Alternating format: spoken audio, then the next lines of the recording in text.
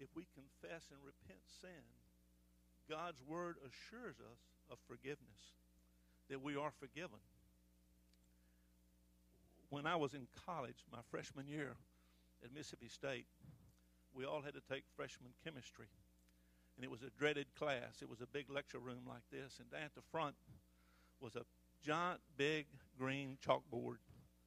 And we'd gather in there, and the professor was always kind of, after we all settled in, he would come in late. And on that big green chalkboard was the previous day's lecture and the formulas and all the things we've been working on. And when he would come in, he would go through a little ritual. He would take a towel and he'd wet it, and he would very meticulously clean off all the stuff that was there from the day before. And if you've been in my Sunday school class, you've probably heard me tell this. And we would sit there very quietly and watch Dr. Sheely clean off that board just very meticulously. And when he got through, it looked like a brand new board with a wet towel. It was beautifully green and clean and ready to start today's lecture. And I asked myself, can God really do that for me? Can God clean off that board with all the stuff, the mistakes, the sins, the rebellions, the wickedness, the wicked thoughts? Can God just clean that off? And the assurance we have in his word is, yes, he can. No matter what's there, he can clean it off. He is faithful to forgive. And on your handout that you just read, that David read, led us through, on the back of it are some scriptures I'd ask you to follow. God is faithful to forgive. 1 John 1:9 says, if we confess our sins, he is faithful and just to forgive us of our sins and cleanse us of all unrighteousness. Folks, that's a clean board. If we truly repent and we're grieved by sin and we confess it, he wipes it off. And I think back on that and how many times I have gone to God and said, Lord, I just need the board cleaned again. And he is faithful and just. If we're grieved by it and confess it and truly repent, and that means turn and go the other direction, he will clean it off. Psalms 103, verse 12, as far as the east is from the west, so far does he remove our transgressions from us. Hallelujah. Acts 10:43, to him all the prophets bear witness that everyone who believes in him receives forgiveness of sins through his name.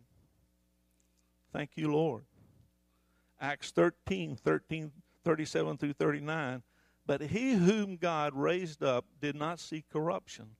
Let it be known to you, therefore, brothers, that's us, that through this man, Jesus, forgiveness of sin is proclaimed to you, and by him, everyone who believes is freed from everything from which you could not be freed by the law of Moses.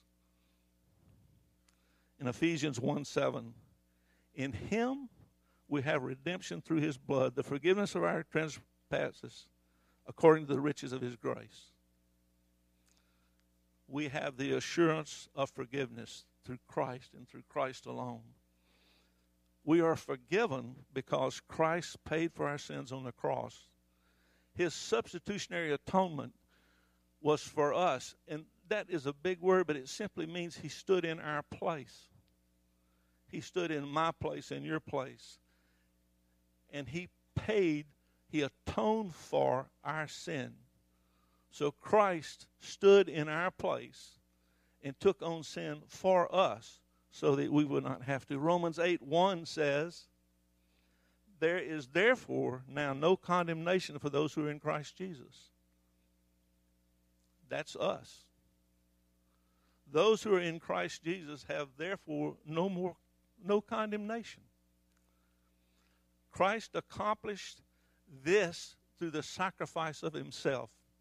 So forgiveness, yes. What did God achieve for us?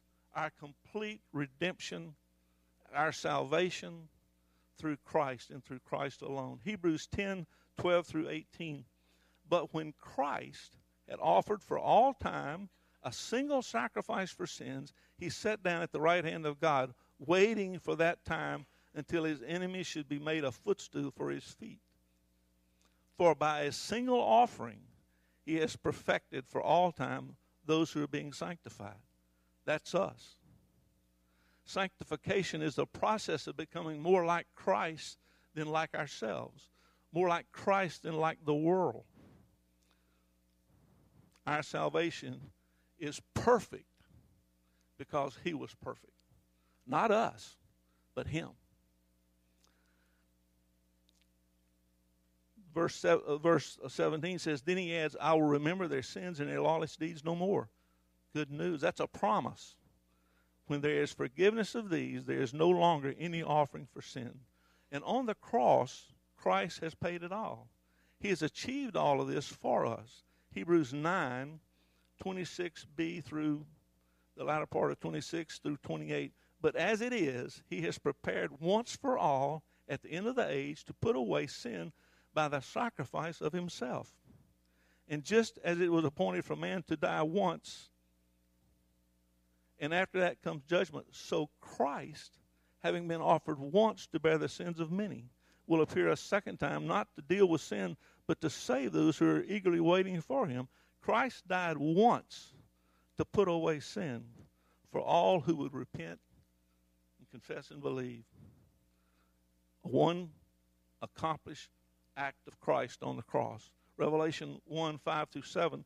To him who loves us and has freed us from our sins by his blood and made us a kingdom, priest to his God and Father, to him be glory and dominion forever and ever.